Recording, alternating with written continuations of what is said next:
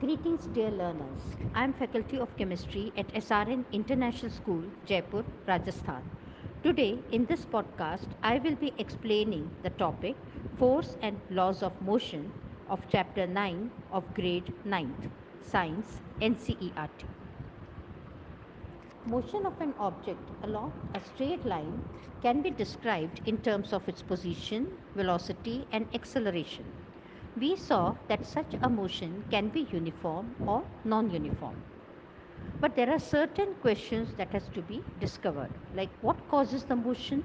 Why does the speed of an object change with time? Do all motions require a cause? If so, what is the nature of this cause? So in this chapter, we will make an attempt to quench all such curiosities. For many centuries, the problem of motion and its causes had puzzled scientists and philosophers. A ball on the ground, when given a small hit, does not move forever.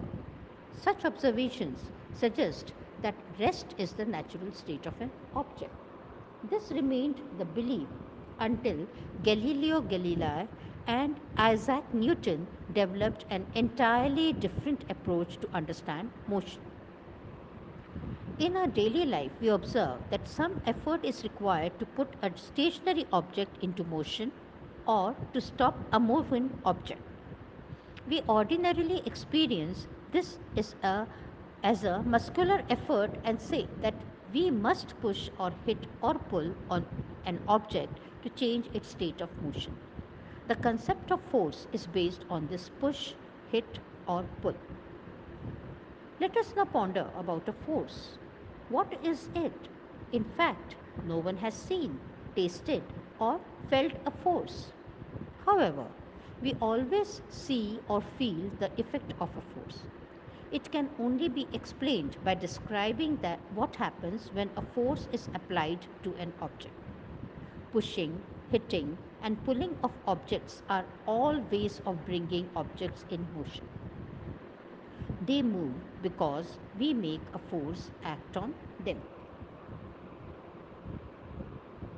So you must be familiar with the fact that a force can be used to change the magnitude of velocity of an object, that is, to make the object move faster or slower, or to change its direction of motion. We also know that a force can change the shape and the size of objects. Balanced and unbalanced forces. Now, suppose we take a wooden block on a horizontal table. Two strings X and Y are tied to the two opposite faces of the block. If we apply a force by pulling the string X, the block begins to move to the right. Similarly, if we pull the string Y, the block moves to the left. But if the block is pulled from both the sides with equal forces, the block will not move. Such forces are called balanced forces and do not change the state of rest or of motion of an object. Now let us consider a situation in which two opposite forces of different magnitudes pull the block. In this case, the block would begin to move in the direction of the greater force. Thus, the two forces are not balanced and the unbalanced force acts in the direction the block moves. This suggests that an unbalanced force acting on an object brings it in motion. What happens when some children try to push a box on a rough floor? If they push box with a small force, the box does not move because of friction acting in a direction opposite to the push. This friction force arises between two surfaces in contact, in this case between the bottom of the box and floor's rough surface. It balances the pushing force and therefore the box does not move. If the children push the box harder, the box still does not move. So this is because the friction force still balances the pushing force. But if the children push the box harder still, the pushing force becomes bigger than the friction force. There is an unbalanced force. So the box starts moving. Similarly, when we ride a bicycle, And when we stop pedaling, the bicycle begins to slow down. This is again because of the friction forces acting opposite to the direction of motion.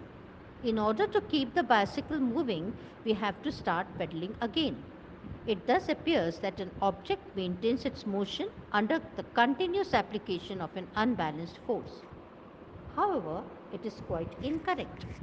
An object moves with a uniform velocity when the forces, that is, pushing force and frictional force, acting on the object are balanced and there is no net external force on it. If an unbalanced force is applied on the object, there will be a change either in its speed or in the direction of its motion. Thus, to accelerate the motion of an object, an unbalanced force is required, and the change in its speed or in the direction of motion would continue as long as this unbalanced force is applied. However, if this force is removed completely, the object would continue to move with the velocity it has acquired till then. So that's all for today. Thank you. God bless you.